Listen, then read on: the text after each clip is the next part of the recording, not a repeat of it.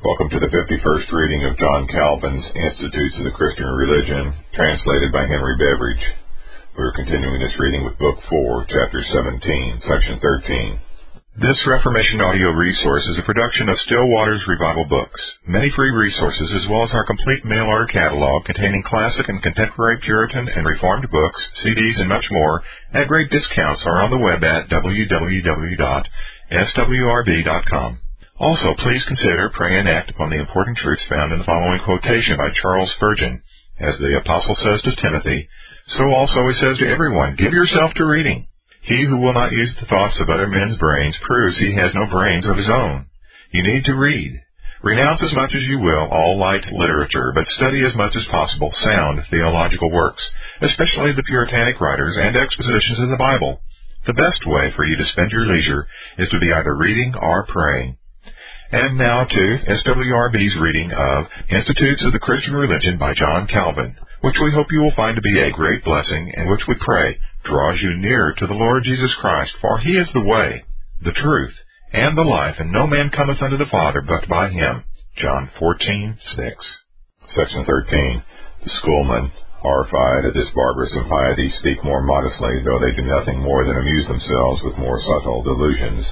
They admit that Christ is not contained in the sacrament circumscriptively or in a bodily manner, but they afterwards devise a method which they themselves do not understand and cannot explain to others. It, however, comes to this, that Christ may be thought in what they call the species of bread. What? When they say that the substance of bread is converted into Christ, do they not attach him to the white color, which is all they leave of it? But they say that though contained in the sacrament, he still remains in heaven, and has no other presence there than that of abode. But, whatever be the terms in which they attempt to make a gloss, the sum of all is, that that which was formerly bread by consecration becomes Christ, so that Christ thereafter lies hid under the color of bread. This they are not ashamed distinctly to express, for Lombard's words are, quote, the body of Christ, which is visible in itself, lurks and lies covered, after the act of consecration, under the species of bread, unquote. Thus the figure of the bread is nothing but a mask, which conceals the view of the flesh from our eye. But there is no need of many conjectures to detect the snare which they intended to lay by these words, since the thing itself speaks clearly. It is easy to see how great is the superstition under which not only the vulgar but the leaders also have labored for many ages and still labor in popish churches. Little solicitous as to true faith, by which alone we attain to the fellowship of Christ and become one with him, provided they have his carnal presence, which they have fabricated without authority from the Word, they think he is sufficiently present. Hence we see that all which they have gained by their ingenious subtlety is to make bread to be regarded as God. Section 14. Hence proceeded that fictitious transubstantiation for which they fight more fiercely in the present day than for all the other articles of their faith. For the first architects of local presence could not explain how the body of Christ could be mixed with the substance of bread without forthwith meeting with many absurdities.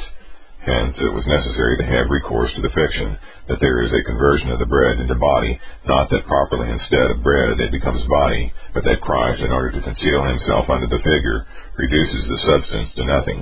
It is strange that they have fallen into such a degree of ignorance, nay, of stupor, as to produce this monstrous fiction, not only against Scripture, but also against the consent of the ancient Church. I admit, indeed, that some of the ancients occasionally used the term conversion, not that they meant to do away with the substance and the external signs, but to teach that the bread devoted to the sacrament was widely different from ordinary bread and was now something else. All clearly and uniformly teach that the sacred supper consists of two parts, an earthly and a heavenly. The earthly they without dispute interpret to be bread and wine. Certainly, whatever they may pretend, it is plain that antiquity, which they often dare to oppose to the clear word of God, gives no countenance to that dogma. It is not so long since it was devised. Indeed, it was unknown not only to the better ages in which a purer doctrine still flourished, but after that purity was considerably impaired. There is no early Christian writer who does not admit in distinct terms that the sacred symbols of the supper are bread and wine, although, as has been said, they sometimes distinguish them by various epithets in order to recommend the dignity of the mystery. For when they say that a secret conversion takes place at consecration, so that it is now something else than bread and wine, their meaning, as I already observed, is not that these are annihilated, but that they are to be considered in a different light from common food, which is only intended to feed the body, whereas in the former, the spiritual food and drink of the mind are exhibited. This we deny not. But, say our opponents, if there is conversion, one thing must become another. If they mean that something becomes different from what it was before, I assent. If they will rest it in support of their fiction, let them tell me of what kind of change they are sensible in baptism. For here also the fathers make out a wonderful conversion, when they say that out of the corruptible element is made the spiritual labor of the soul, and yet no one denies that it still remains water. But say they, there is no such expression in baptism as that in the supper. This is my body, as if we were treating of these words, which have a meaning sufficiently clear, and not rather of that term, conversion, which ought not to mean more in the supper than in baptism. Have done, then, with those quibbles upon words, which betray nothing but their silliness. The meaning would have no congruity unless the truth which is there figured had a living image in the external sign. Christ wished to testify by an external symbol that his flesh was food. If he exhibited merely an empty show of bread, and not true bread, where is the analogy or similitude to conduct us from the visible thing to the invisible? For in order to make all things consistent, the meaning cannot extend to more than this, that we are fed by the species of Christ's flesh. Just as in the case of baptism, if the figure of water deceived the eye, it would not be to us a sure pledge of our ablution. Nay, the fallacious spectacle would rather throw us into doubt. The nature of the sacrament is therefore overthrown, if in the mode of signifying the earthly sign corresponds not to the heavenly reality, and accordingly the truth of the mystery is lost, if true bread does not represent the true body of Christ. I again repeat, since the supper is nothing but a conspicuous attestation to the promise which is contained in the 6th chapter of John, viz., that Christ is the bread of life who came down from heaven, that visible bread must intervene in order that that spiritual bread may be figured, unless we would destroy all the benefits with which God here favors us for the purpose of sustaining our infirmity. Then on what ground could Paul infer that we are all one bread and one body and partaking together of that one bread, if only the semblance of bread and not the natural reality remained? Section 15. They could not have been so shamefully deluded by the impostures of Satan had they not been fascinated by the erroneous idea that the body of Christ included under the bread is transmitted by the bodily mouth into the belly. The cause of this brutish imagination was that consecration had the same effect with them as magical incantation. They overlooked the principle that bread is a sacrament to none but those to whom the word is addressed. Just as the water of baptism is not changed in itself, but begins to be to us what it formerly was not as soon as the promise is annexed. This will better appear from the example of a similar sacrament. The water gushing from the rock in the desert was to the Israelites a badge and sign of the same thing that is figured to us in the supper by wine. For Paul declares that they drank the same spiritual drink, 1 Corinthians 10, verse 4. But the water was common to the herds and flocks of the people. Hence it is easy to infer that in the earthly elements, when employed for a spiritual use, no other conversion takes place than in respect of men, inasmuch as they are to them seals of promises.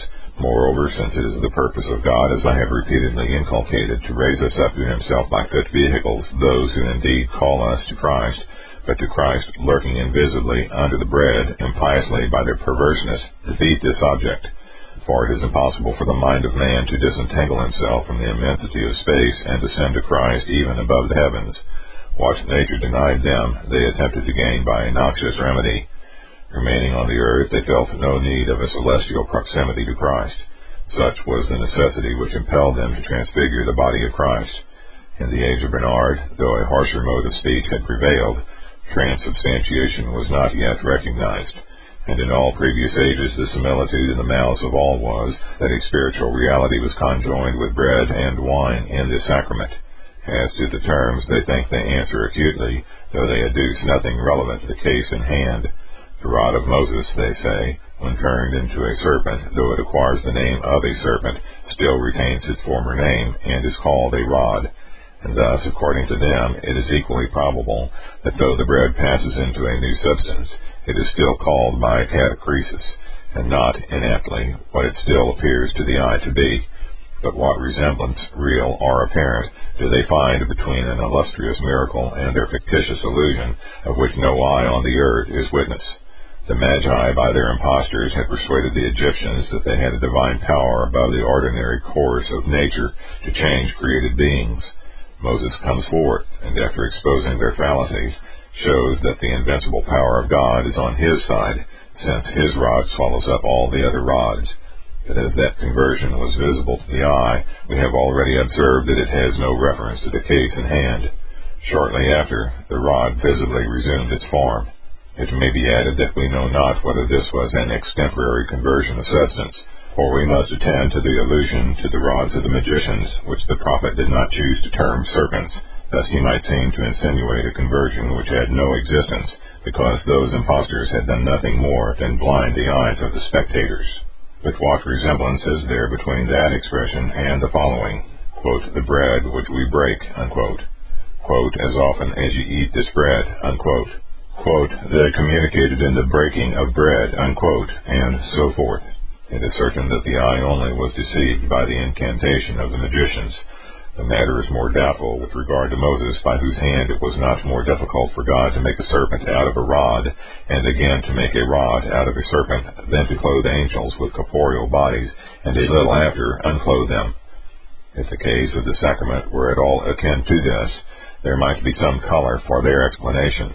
Let it therefore remain fixed, that there is no true and fit promise in the supper that the flesh of Christ is truly meat, unless there is a correspondence in the true substance of the external symbol.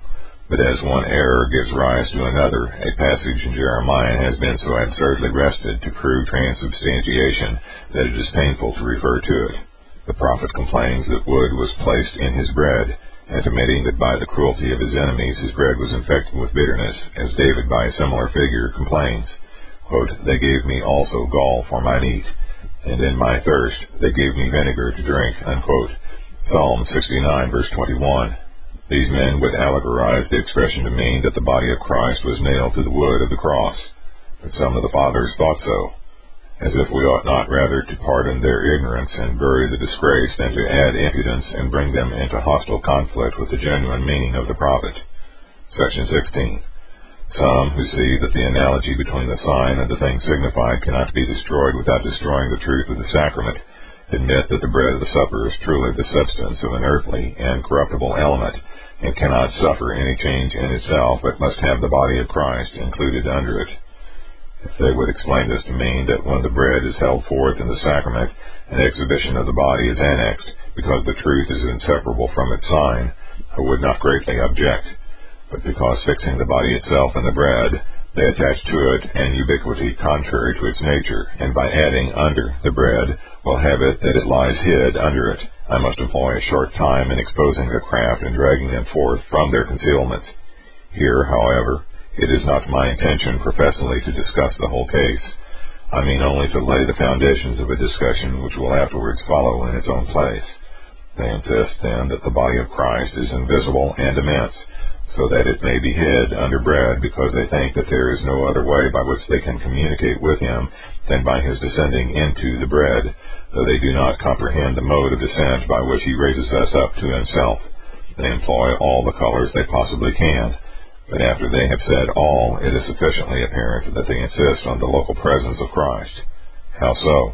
Because they cannot conceive any other participation of flesh and blood than that which consists either in local conjunction and contact, or in some gross method of enclosing. Section 17. Some, in order obstinately to maintain the error which they have once rashly adopted, hesitate not to assert that the dimensions of Christ's flesh are not more circumscribed than those of heaven and earth. His birth as an infant, his growth, his extension on the cross, his confinement in the sepulchre were effected, they say, by a kind of dispensation that he might perform the offices of being born, of dying, and of other human acts. His being seen with his wonted bodily appearance after the resurrection, his ascension into heaven, his appearance after his ascension to Stephen and to Paul, were the effect of the same dispensation, that it might be made apparent to the eye of man that he was constituted king in heaven. What is this but to call forth Marcion from his grave? For there cannot be a doubt that the body of Christ, if so constituted, was a phantasm or was fantastical. Some employ rather more subtle evasion, that the body which is given in the sacrament is glorious and immortal, and that therefore there is no absurdity in its being contained under the sacrament in various places, or in no place, and in no form. But I ask, what did Christ give to his disciples the day before he suffered? Do not the words say that he gave the mortal body which was to be delivered shortly after? But, say they, he had previously manifested his glory to the 3 disciples on the mount, Matthew 17, verse 2. This is true. But his purpose was to give them for the time a taste of immortality. Still, they cannot find there a twofold body, but only the one which he had assumed arrayed in new glory. When he distributed his body in the first supper, the hour was at hand in which he was, quote, stricken, smitten of God, and afflicted, unquote. Isaiah 53, verse 4. So far was he from intending at that time to exhibit the glory of his resurrection. And here what a door is opened to Marcion if the body of Christ was seen humble and mortal in one place, glorious and immortal in another. And yet if their opinion is well-founded, the same thing happens every day, because they are forced to admit that the body of Christ, which is in itself visible, lurks invisibly under the symbol of bread. And yet those who send forth such monstrous dogmas, so far from being ashamed at the disgrace, assail us with virulent invectives for not subscribing to them. Section 18. But assuming that the body and blood of Christ are attached to the bread and wine, then the one must necessarily be dissevered from the other. For as the bread is given separately from the cup, so the body, united to the bread, must be separated from the blood included in the cup. For since they affirm that the body is in the bread and the blood is in the cup, while the bread and wine are, in regard to space, at some distance from each other, they cannot by any quibble evade the conclusion that the body must be separated from the blood. Their usual pretense, viz., that the blood is in the body, and the body again in the blood, by what they call concomitance, is more than frivolous, since the symbols in which they are included are thus distinguished. But if we are carried to heaven with our eyes and minds, that we may there behold Christ in the glory of his kingdom, as the symbols invite us to him in his integrity, so under the symbol of bread we must feed on his body, and under the symbol of wine drink separately of his blood, and thereby have the full enjoyment of him. For though he withdrew his flesh from us, and with his body ascended to heaven, he, however, sits at the right hand of the Father. That is, he reigns in power and majesty and the glory of the Father. This kingdom is not limited by any intervals of space, nor circumscribed by any dimensions. Christ can exert his energy wherever he pleases, in earth and heaven, can manifest his presence by the exercise of his power, can always be present with his people, breathing into them his own life, can live in them, sustain, confirm, and invigorate them, and preserve them safe, just as if he were with them in the body. In fine, can feed them with his own body, communion with which he transfuses into them. After this manner, the body and blood of Christ are exhibited to us in the sacrament. Section 19. The presence of Christ in the supper we must hold to be such as neither affixes him to the element of bread, nor encloses him in bread, nor circumscribes him in any way. This would obviously detract from his celestial glory, and it must moreover be such as neither divests him of his just dimensions, nor dissevers him by differences of place, nor assigns to him a body of boundless dimensions diffused through heaven and earth. All these things are clearly repugnant to his true human nature. Let us never allow ourselves to lose sight of the two restrictions. First, let there be nothing derogatory to the heavenly glory of Christ. This happens whenever he is brought under the corruptible elements of this world, or is affixed to any earthly creatures. Secondly, let no property be assigned to his body inconsistent with his human nature. This is done when it is either said to be infinite or made to occupy a variety of places at the same time. But when these absurdities are discarded, I willingly admit anything which helps to express the true and substantial communication of the body and blood of the Lord as exhibited to believers under the sacred symbols of the supper, understanding that they are received not by the imagination or intellect merely, but are enjoyed in reality as the food of eternal life. For the odium with which this view is regarded by the world, and the unjust prejudice incurred by its defense, there is no cause unless it be in the fearful fascinations of Satan. What we teach on the subject is in perfect accordance with Scripture, contains nothing absurd, obscure, or ambiguous, is not unfavorable to true piety and solid edification. In short, has nothing in it to offend, save that for some ages, while the ignorance and barbarism of sophists reigned in the church, the clear light and open truth were unbecomingly suppressed. And yet as Satan by means of turbulent spirits is still in the present day exerting himself to the utmost to bring dishonor on this doctrine by all kinds of calumny and reproach, it is right to assert and defend it with the greatest care. Section 20. Before we proceed farther, we must consider the ordinance itself as instituted by Christ, because the most plausible objection of our opponents is that we abandon his words. To free ourselves from the obloquy with which they thus load us, the fittest course will be to begin with an interpretation of the words. 3 evangelists and Paul relate that our Savior took bread, and after giving thanks, brake it, and gave it to his disciples, saying, "Take, eat, this is my body which is given or broken for you." Of the cup, Matthew and Mark say, quote, "This is my blood of the New Testament which is shed for many for the remission of sins," unquote. Matthew 26, verse 26, and Mark 14, verse 22. Luke and Paul say, quote, "This cup is the New Testament in my blood," unquote. Luke 22, verse 20, and 1 Corinthians 11, verse 25. The advocates of transubstantiation insist that by the pronoun "this" is denoted the appearance of bread, because the whole complexion of our Savior's address is an act of consecration, and there is no substance which can be demonstrated. But if they adhere so religiously to the words, inasmuch as that which our Savior gave to his disciples he declared to be his body, there is nothing more alien from the strict meaning of the words than the fiction that what was bread is now body. What Christ takes into his hands and gives to the apostles, he declares to be his body. But he has taken bread, and therefore who sees not that what is given is still bread? Hence, nothing can be more absurd than to transfer what is affirmed of bread to the species of bread. Others, in interpreting the particle "is" as equivalent to being transubstantiated, have recourse to a gloss which is forced and violently wrested. They have no ground, therefore, for pretending that they are moved by a reverence for the words. The use of the term "is" for being converted into something else is unknown to every tongue and nation. With regard to those who leave the bread and the supper and affirm that it is the body of Christ, there is great diversity among them.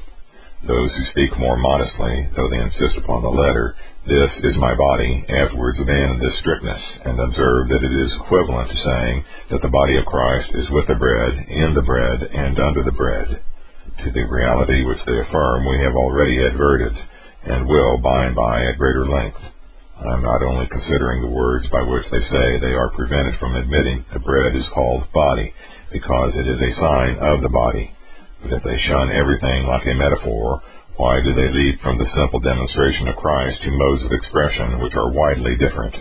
For there is a great difference between saying that the bread is the body and that the body is with the bread. But seeing it is impossible to maintain the simple proposition that the bread is the body, they endeavor to evade the difficulty by concealing themselves under those forms of expression. Others who are bolder hesitate not to assert that, strictly speaking, the bread is body, and in this way prove that they are truly of the latter. If it is objected that the bread therefore is Christ, and being Christ is God, they will deny it because the words of Christ do not expressly say so. But they gain nothing by their denial, since all agree that the whole Christ is offered to us in the supper. It is intolerable blasphemy to affirm without figure of a fading and corruptible element that it is Christ. I now ask them if they hold the two propositions to be identical. Christ is the Son of God, and bread is the body of Christ. If they concede that they are different, and this, whether they will or not, they will be forced to do, let them tell wherein is the difference. All which they can adduce is, I presume, that the bread is called body in a sacramental manner. Hence it follows that the words of Christ are not subject to the common rule, and ought not to be tested grammatically. I ask all these rigid and obstinate exactors of the letter, whether, when Luke and Paul call the cup the testament in blood, they do not express the same thing as in the previous clause when they call bread the body? There certainly was the same solemnity in the one part of the mystery as in the other, and as brevity is obscure, the longer sentence better elucidates the meaning. As often, therefore, as they contend from the one expression that the bread is body, I will adduce an apt interpretation from the longer expression that it is a testament in the body. What? Can we seek for surer or faithful expounders than Luke and Paul? I have no intention, however, to detract in any respect from the communication of the body of Christ, which I have acknowledged. I only meant to expose the foolish perverseness with which they carry on a war of words. The bread I understand, on the authority of Luke and Paul, to be the body of Christ, because it is a covenant in the body. If they impugn this, their quarrel is not with me, but with the Spirit of God. However often they may repeat that reverence for the words of Christ will not allow them to give a figurative interpretation to what is spoken plainly, the pretext cannot justify them in thus rejecting all the contrary arguments which we adduce. Meanwhile, as I have already observed, it is proper to attend the force of what is meant by testament in the body and blood of Christ. The covenant, ratified by the sacrifice of death, would not avail us without the addition of that secret communication by which we are made one with Christ. Section 21. It remains therefore to hold that on account of the affinity which the things signified have with their signs, the name of the thing itself is given to the sign figuratively, indeed, but very appropriately. I say nothing of allegories and parables, lest it should be alleged that I am seeking subterfuges and slipping out of the present question. I say that the expression which is uniformly used in Scripture when the sacred mysteries are treated of is metonymical. For you cannot otherwise understand the expressions that circumcision is a, quote, covenant, unquote, that the lamb is the Lord's, quote, Passover, unquote, that the sacrifices of the law are expiations, that the rock from which the water flowed in the desert was Christ, unless you interpret them metonymically, unquote. Genesis 17, verse 10, Exodus 12, verse 11, and 17, verse 6, and 1 Corinthians 10, verse 4. Nor is the name merely transferred from the superior to the inferior, but, on the contrary, the name of the visible sign is given to the thing signified, as when God is said to have appeared to Moses in the bush. The ark of the covenant is called God, and the face of God, and the dove is called the Holy Spirit.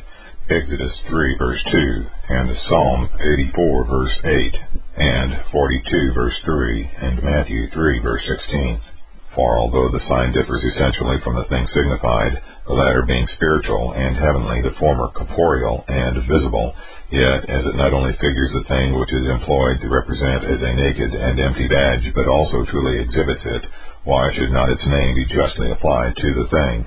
That its symbols humanly devised, which are rather the images of absent than the marks of present things, and of which they are very often most fallacious types, are sometimes honored with their names, with much greater reason do the institutions of God borrow the names of things of which they always bear a sure and by no means fallacious signification, and have the reality annexed to them.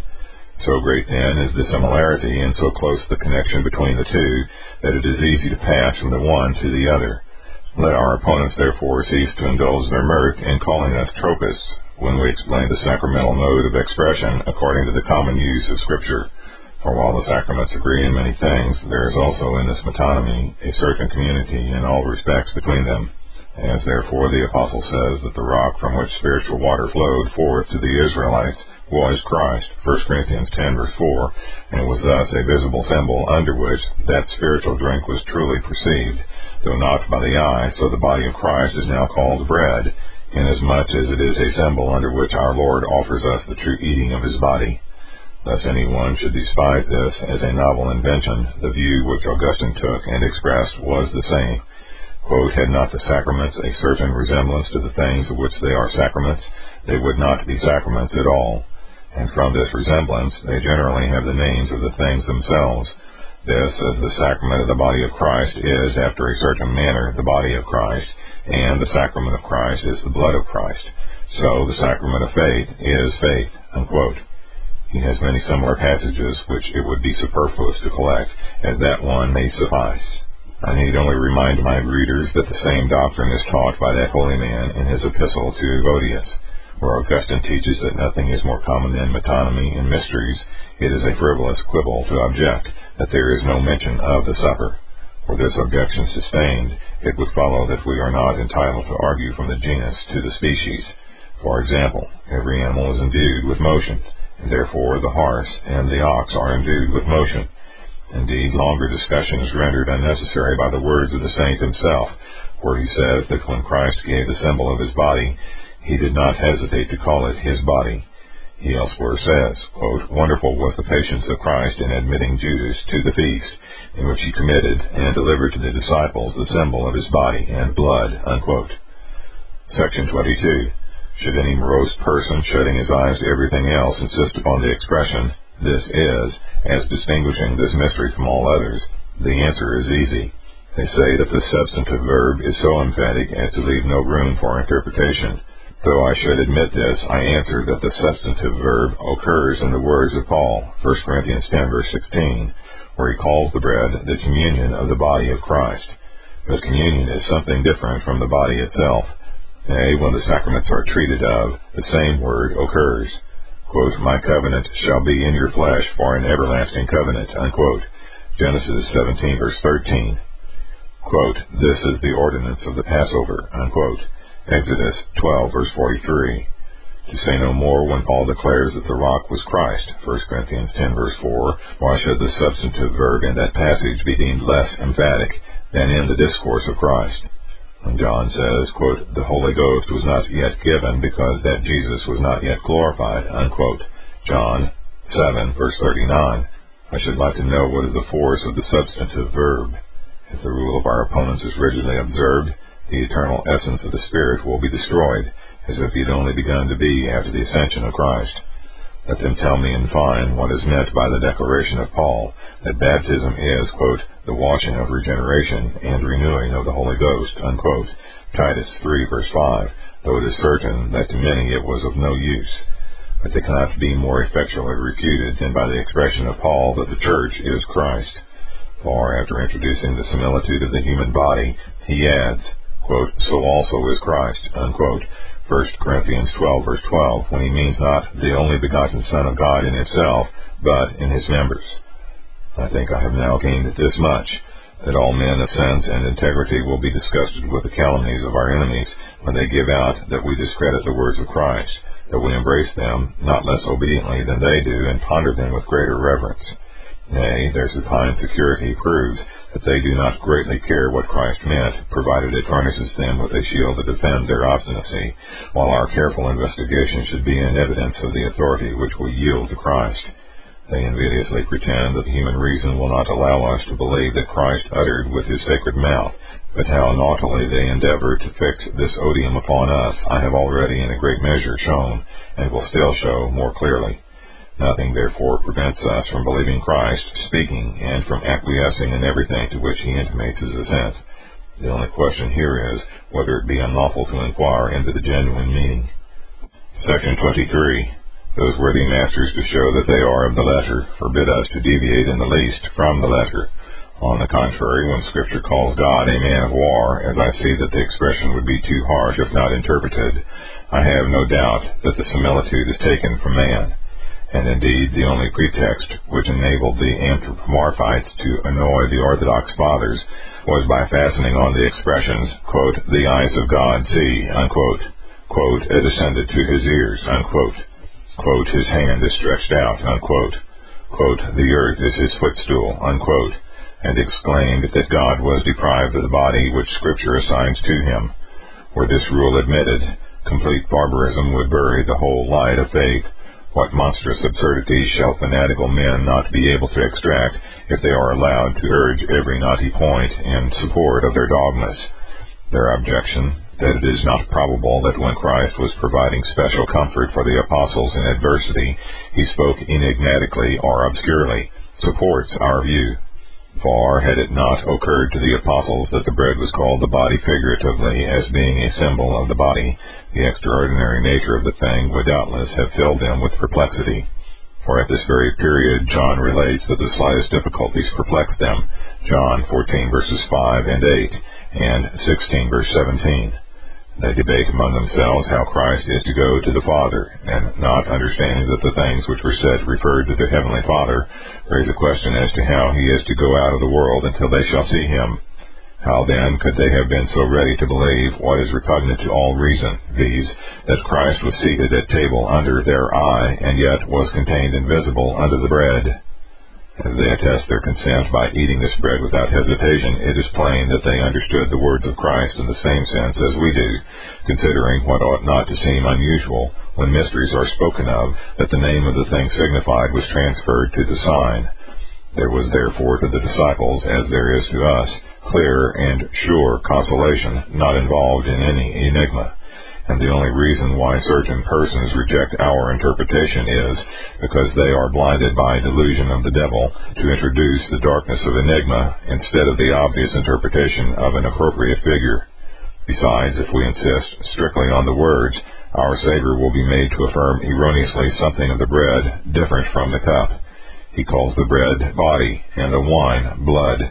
There must either be a confusion in terms, or there must be a division separating the body from the blood.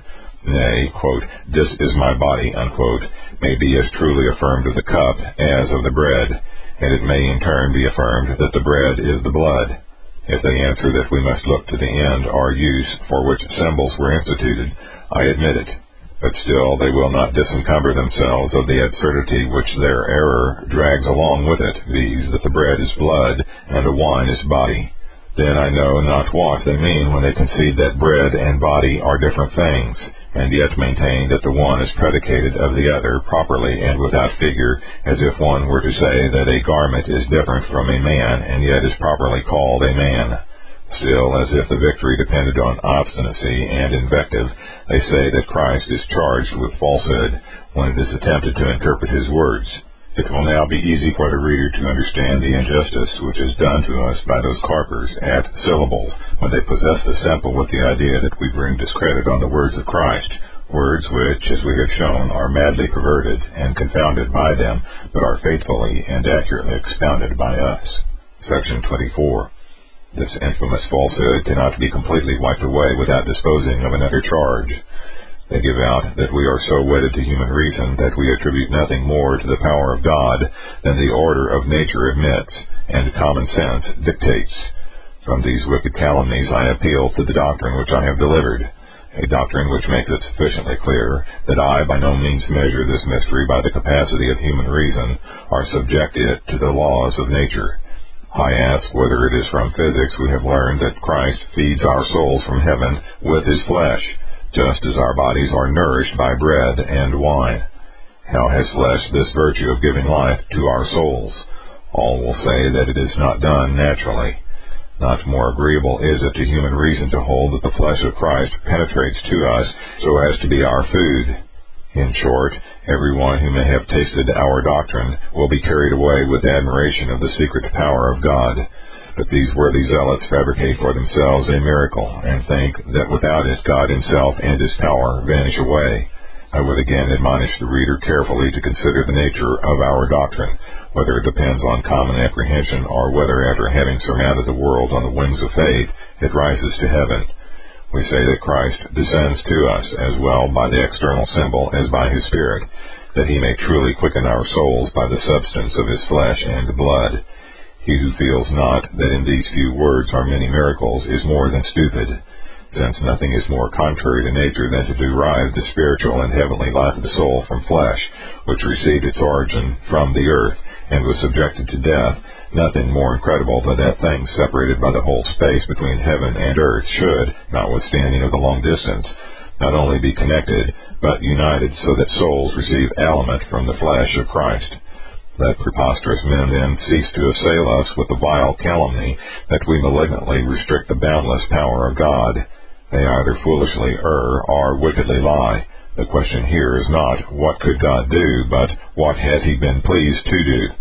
We affirm that he has done what pleased him, and it pleased him that Christ should be in all respects like his brethren, quote, yet without sin, unquote. Hebrews 4, verse 15. What is our flesh? Is it not that which consists of certain dimensions, is confined within a certain place, is touched and seen? And why, say they, may not God make the same flesh occupy several different places, so as not to be confined to any particular place, and so as to have neither measure nor species? Fool, why do you require the power of God to make a thing to be at the same time flesh and not flesh? It is just as if you were to insist on his making light to be at the same time light and darkness. He wills light to be light, darkness to be darkness, flesh to be flesh. True, when he so chooses, he will convert darkness into light, and light into darkness.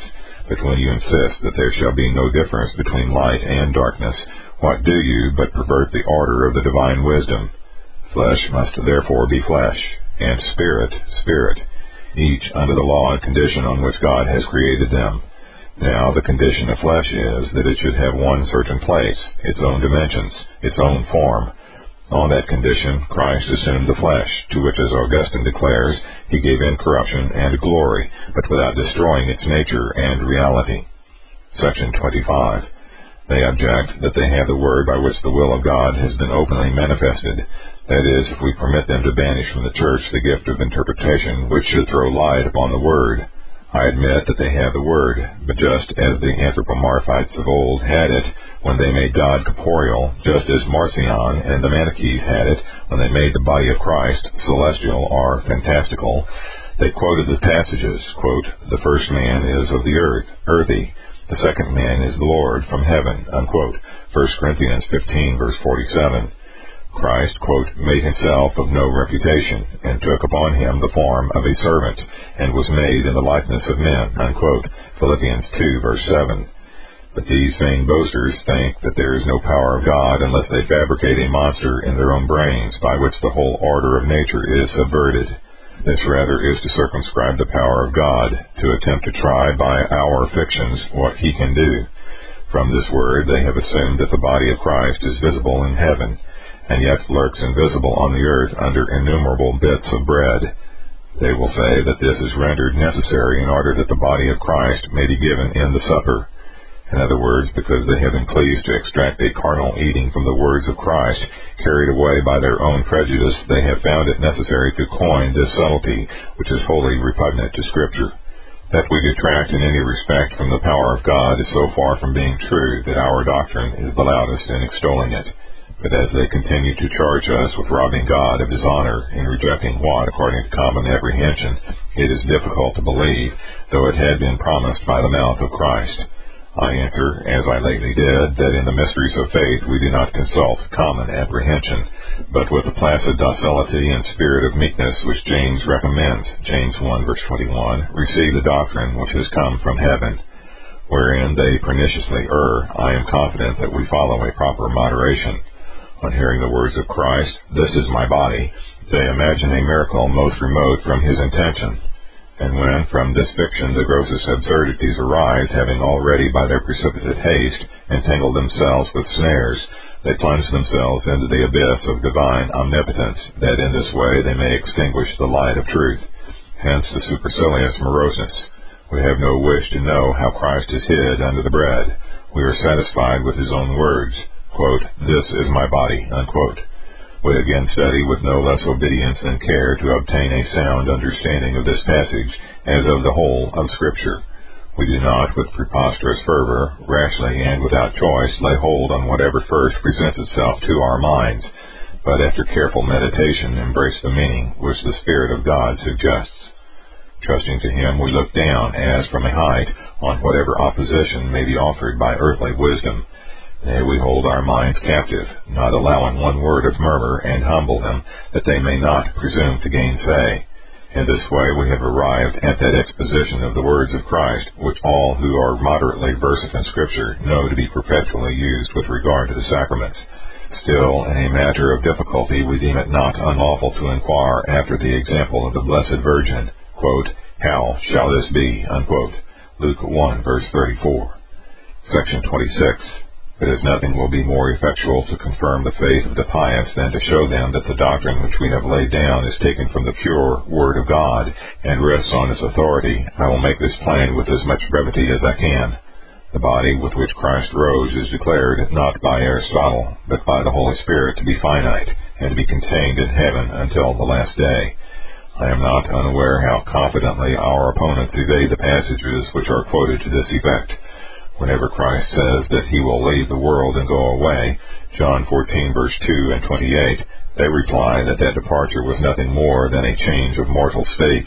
Were this so, Christ would not substitute the Holy Spirit to supply, as they express it, the defect of his absence, since he does not succeed in place of him, nor, on the other hand, does Christ himself descend from the heavenly glory to assume the condition of a mortal life. Certainly the advent of the Spirit and the ascension of Christ are set against each other, and hence it necessarily follows that Christ dwells with us according to the flesh, in the same way as that in which he sends his Spirit. Moreover, he distinctly says that he would not always be in the world with his disciples. Matthew 26, verse 11. This saying also they think they admirably dispose of, as if it were a denial by Christ that he would always be poor and mean, or liable to the necessities of a fading life.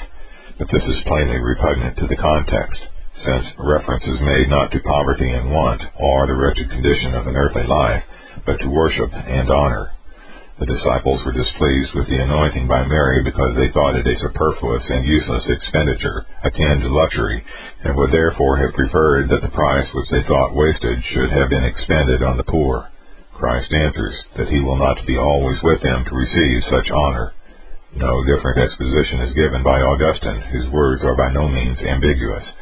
When Christ says, quote, "Me ye have not always," unquote, he spoke of his bodily presence.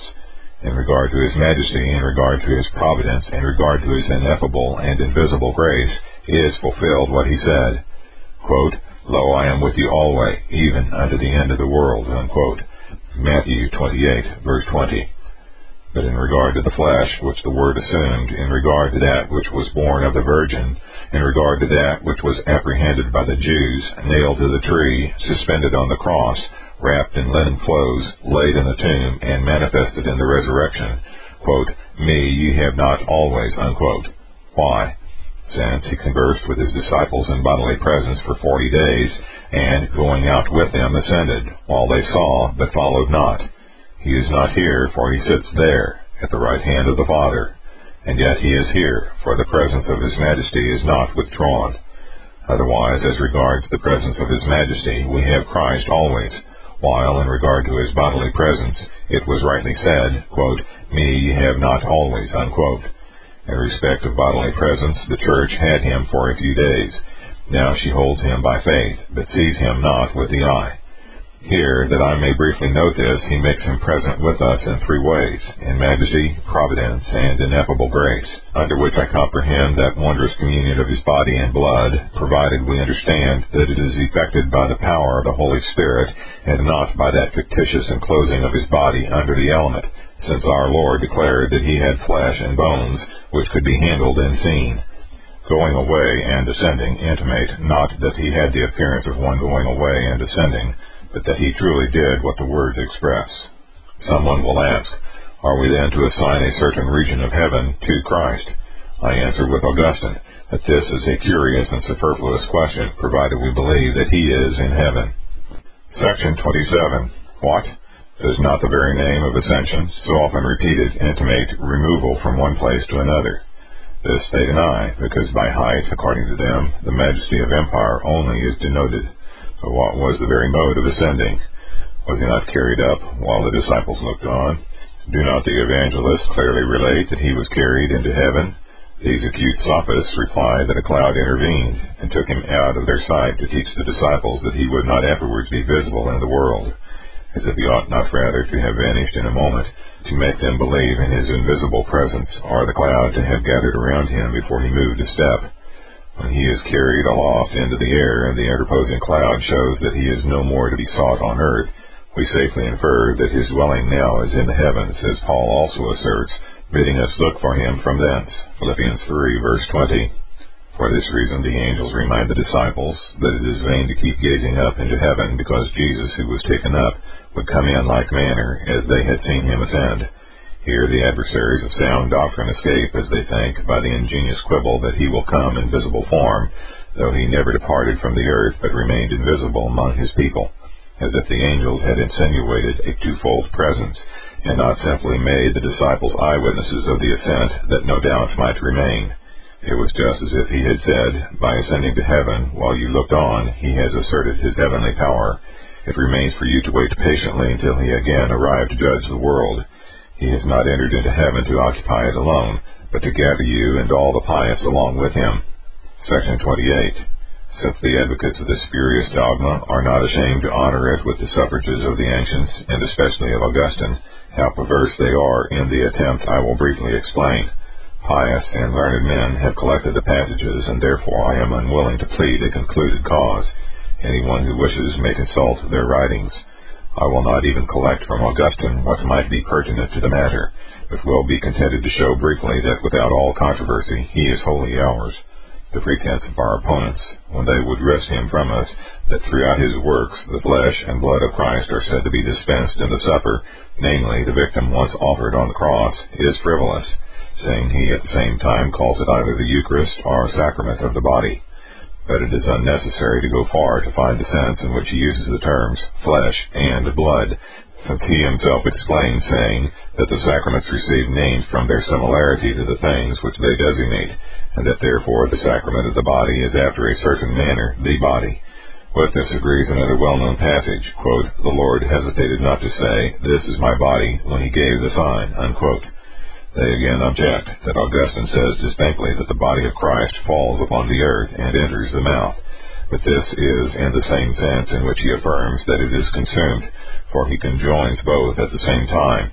There is nothing repugnant to this in his saying that the bread is consumed after the mystery is performed, for he had said a little before, quote, "As these things are known to men, when they are done by men, they may receive honor as being religious, but not as being wonderful," unquote. His meaning is not different in the passage which our opponents too rashly appropriate to themselves, viz., that Christ in a manner carried himself in his own hands when he held out the mystical bread to his disciples, for by interposing the expression, "in a manner," he declares that he was not really or truly included under the bread. Nor is it strange, since he elsewhere plainly contends that bodies could not be without particular localities, and being nowhere would have no existence. It is a paltry cavil that he is not there treating of the supper in which God exerts a special power. The question had been raised as to the flesh of Christ, and the holy man professedly replying says, quote, "Christ gave immortality to his flesh, but did not destroy its nature. In regard to this form, we are not to suppose that it is everywhere diffused, for we must beware not to rear up the divinity of the man so as to take away the reality of the body. It does not follow that that which is in God is everywhere as God," unquote. He immediately subjoins the reason, quote, "One person is God and man, and both one Christ, everywhere inasmuch as he is God, and in heaven inasmuch as he is man," unquote. How careless would it have been not to accept the mystery of the supper, a matter so grave and serious, if it was in any respect adverse to the doctrine which he was handling. And yet, if anyone will attentively read what follows shortly after, he will find that under that general doctrine the supper also is comprehended, that Christ, the only begotten Son of God, and also Son of Man, is everywhere wholly present as God in the temple of God, that is, in the church, as an inhabiting God, and in some place in heaven because of the dimensions of his real body. We see how, in order to unite Christ with the church, he does not bring his body out of heaven. This he certainly would have done had the body of Christ not been truly our food, unless when included under the bread. Elsewhere, explaining how believers now possess Christ, he says, quote, "You have him by the sign of the cross, by the sacrament of baptism, by the meat and drink of the altar," unquote. How rightly he enumerates a superstitious rite among the symbols of Christ's presence, I dispute not. But in comparing the presence of the flesh to the sign of the cross, he sufficiently shows that he has no idea of a twofold body of Christ, one lurking concealed under the bread, and another sitting visible in heaven. If there is any need of explanation, it is immediately added, quote, "In respect of the presence of his majesty, we have Christ always. In respect of the presence of his flesh, it is rightly said, inner quote, me ye have not always, close inner quote, unquote." They object that he also adds, quote, "In respect of ineffable and invisible grace is fulfilled what was said by him, open inner quote, I am with you always, even to the end of the world, close inner quote, unquote." But this is nothing in their favor, for it is at length restricted to his majesty, which is always opposed to body, while the flesh is expressly distinguished from grace and virtue. The same antithesis elsewhere occurs, when he says that, quote, "Christ left the disciples in bodily presence, that he might be with them in spiritual presence," unquote. Here it is clear that the essence of the flesh is distinguished from the virtue of the Spirit, which conjoins us with Christ when, in respect of space, we are at a great distance from him. He repeatedly uses the same mode of expression as when he says, quote, "He is to come to the quick and the dead in bodily presence, according to the rule of faith and sound doctrine." For in spiritual presence he was to come to them, and to be with the whole church and the world until its consummation. Therefore this discourse is directed to believers, whom he had begun already to save by corporeal presence, and whom he was to leave in corporeal absence, that by spiritual presence he might preserve them with the Father." Unquote. By corporeal, to understand visible, is mere trifling, since he both opposes his body to his divine power, and by adding that he might, quote, "preserve them with the Father," unquote, clearly expresses that he sends his grace to us from heaven by means of the Spirit. Section 29.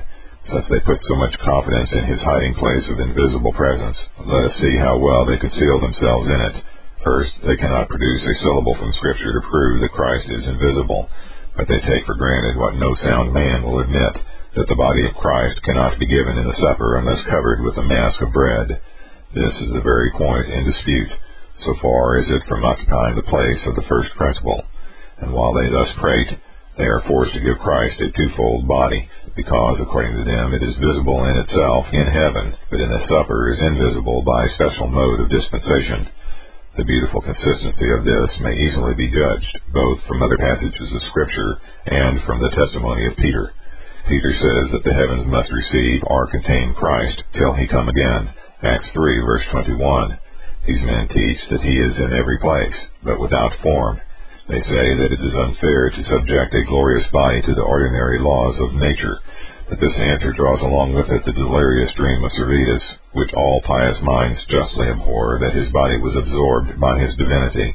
I do not say that this is their opinion, but if it is considered one of the properties of a glorified body to fill all things in an invisible manner, it is plain that the corporeal substance is abolished, and no distinction is left between his Godhead and his human nature. Again, if the body of Christ is so multiform and diversified that it appears in one place and in another is invisible, where is there anything of the nature of body with its proper dimensions, and where is its unity? Far more correct is Tertullian, who contends that the body of Christ was natural and real, because its figure is set before us in the mystery of the supper as a pledge and assurance of spiritual life. And certainly Christ said of his glorified body, quote, "Handle me, and see, for a spirit hath not flesh and bones, as ye see me have," unquote. Luke 24, verse 39. Here, by the lips of Christ himself, the reality of his flesh is proved, by its admitting of being seen and handled. Take these away, and it will cease to be flesh. They always betake themselves to their lurking place of dispensation, which they have fabricated. But it is our duty so to embrace what Christ absolutely declares, as to give it an unreserved assent. He proves that he is not a phantom, because he is visible in his flesh. Take away what he claims is proper to the nature of his body, and must not a new definition of body be devised. Then, however they may turn themselves about, they will not find any place for their fictitious dispensation in that passage in which Paul says that, quote, "Our conversation is in heaven, from whence we look for the Savior, the Lord Jesus Christ, who shall change our vile body, that it may be fashioned like unto his glorious body," unquote. Philippians 3, verses 20 and 21. We are not to hope for conformity to Christ in these qualities which they ascribe to him as a body without bounds and invisible. They will not find anyone so stupid as to be persuaded of this great absurdity. Let them not, therefore, set it down as one of the properties of Christ's glorious body, that it is at the same time in many places and in no place.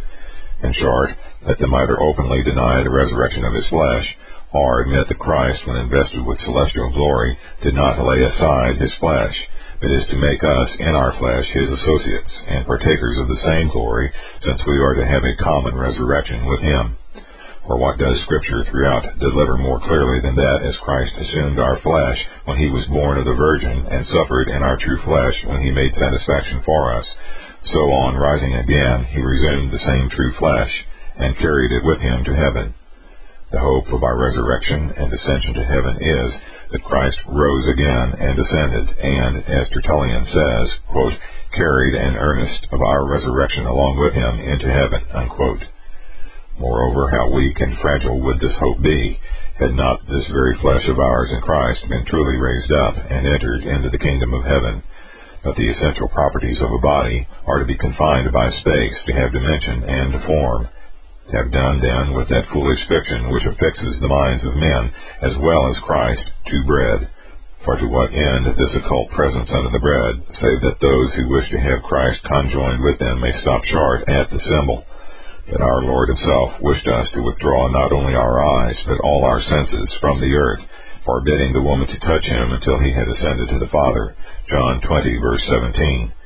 When he sees Mary, with pious reverential zeal, hastening to kiss his feet, there could be no reason for his disapproving and forbidding her to touch him before he had ascended to heaven, unless he wished to be sought nowhere else. The objection that he afterwards appeared to Stephen is easily answered. It was not necessary for our Savior to change his place, as he could give the eyes of his servant a power of vision which could penetrate to heaven. The same account is to be given of the case of Paul. The objection that Christ came forth from the closed sepulchre and came in to his disciples while the doors were shut, Matthew 28, verse 6, and John 20, verse 19, gives no better support to their error.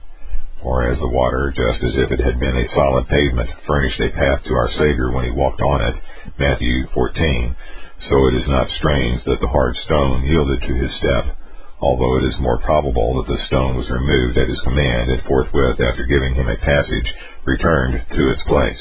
To enter while the doors were shut was not so much to penetrate through solid matter as to make a passage for himself by divine power, and stand in the midst of his disciples in a most miraculous manner. They gained nothing by quoting the passage from Luke, in which it is said that Christ suddenly vanished from the eyes of the disciples with whom he had journeyed to Emmaus. Luke 24, verse 31. And withdrawing from their sight, he did not become invisible, he only disappeared. Thus, Luke declares that on the journeying with them, he did not assume a new form, but that, quote, their eyes were holden, unquote. But these men not only transform Christ, that he may live on the earth, but pretend that there is another elsewhere of a different description. In short, by thus trifling, they, not in direct terms indeed, but by circumlocution, make a spirit of the flesh of Christ, and not contented with this, give him properties altogether opposite. Hence it necessarily follows that he must be twofold. Section 30. Granting what they absurdly talk of the invisible presence, it will still be necessary to prove the immensity, without which it is vain to attempt to include Christ under the bread. Unless the body of Christ can be everywhere without any boundaries of space, it is impossible to believe that he is hid in the supper under the bread. Hence, they have been under the necessity of introducing the monstrous dogma of ubiquity. But it has been demonstrated by strong and clear passages of Scripture, first, that it is bounded by the dimensions of the human body, and secondly, that its ascension into heaven made it plain that it is not in all places, but on passing to a new one, leaves the one formerly occupied. The promise to which they appeal, quote, I am with you always, even to the end of the world, unquote, is not to be applied to the body. First, then, a perpetual connection with Christ could not exist unless he dwells in us corporeally, independently of the use of the supper, and therefore they have no good ground for disputing so bitterly concerning the words of Christ in order to include him under the bread and the supper. Secondly, the context proves that Christ is not speaking at all of his flesh, but promising the disciples his invincible aid to guard and sustain them against all the assaults of Satan and the world. For in appointing them to a difficult office, he confirms them by the assurance of his presence, that they might neither hesitate to undertake it, nor be timorous in the discharge of it, as if he had said that his invincible protection would not fail them. Unless we would throw everything into confusion, must it not be necessary to distinguish the mode of presence? And indeed some, to their great disgrace, choose rather to betray their ignorance than give up one iota of their error. I speak not of papists, whose doctrine is more tolerable, or at least more modest, but some are so hurried away by contention as to say that on account of the union of natures in Christ, wherever his divinity is, there his flesh, which cannot be separated from it, is also, as if that union formed a kind of medium of the two natures, making him to be neither God nor man. So held Eutyches, and after him Servetus. But it is clearly gathered from Scripture that the one person of Christ is composed of two natures, but so that each has its peculiar properties unimpaired. That Eutyches was justly condemned, they will not have the hardihood to deny. It is strange that they attend not to the cause of condemnation, viz., that destroying the distinction between the natures and insisting only on the unity of person, he converted God into man, and man into God. What madness, then, is it to confound heaven with earth sooner than not withdraw the body of Christ from its heavenly sanctuary? In regard to the passages which they adduce, quote, "No man has ascended up to heaven, but he that came down from heaven, even the Son of Man which is in heaven," unquote. John 3, verse 13. Quote, "The only begotten Son, who is in the bosom of the Father, he hath declared him," unquote. John 1, verse 18. They betray the same stupidity, scouting the communion of properties. Idiomatum, Greek word, chi, omicron, iota, nu, omega, nu, iota, alpha, nu, koinonian, which not without reason was formerly invented by holy fathers. Certainly when Paul says of the princes of this world that they, quote, "crucified the Lord of glory," unquote, 1 Corinthians 2, verse 8, he means not that he suffered anything in his divinity, but that Christ, who was rejected and despised and suffered in the flesh, was likewise God and the Lord of glory.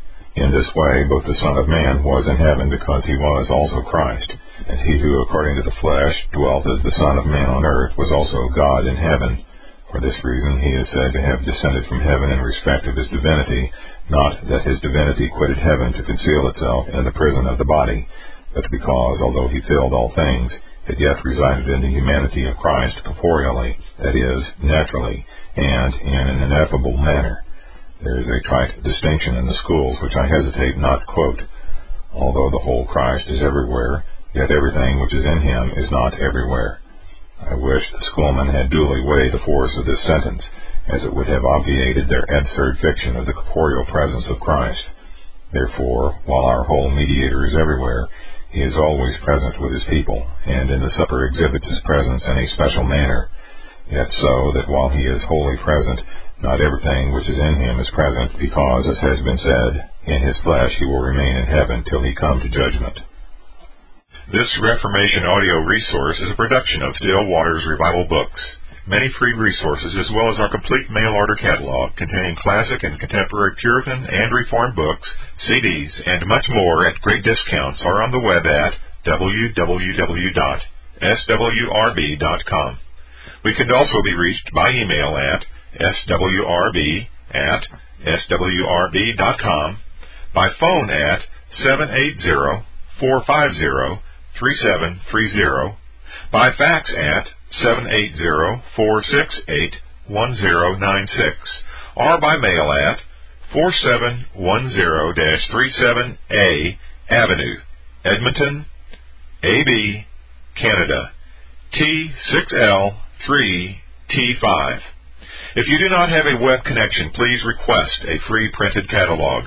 If you do have a web connection and would like to be added to our email list, please send an email to add@swrb.com or swrb@swrb.com with the word add in the subject line.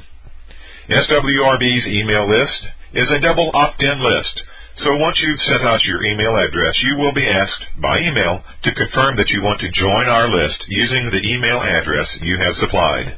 Your email information will be kept confidential, and you can easily remove yourself from our email list by simply emailing us at swrb@swrb.com with the word remove in the subject line. Once you are on our email list, you will be alerted to all the new free Reformation resources, free MP3s, free electronic books and text, etc. SWRB makes available on the web, as well as, at times, to our best discounts and super specials. We also encourage you to reproduce this audio resource and to pass it on to your friends, but we only authorize this as long as the full content of the message, including the header and trailer, is not altered in any way, and as long as the audio file or cassette is given away for free. Thank you again for listening to this SWRB reading, and remember that Isaiah 26:3 states, "Thou wilt keep him in perfect peace, whose mind is stayed on thee, because he trusteth in thee." And 2 Corinthians 13:11 concludes, "Finally, brethren, farewell. Be perfect, be of good comfort, be of one mind, live in peace, and the God of love and peace shall be with you."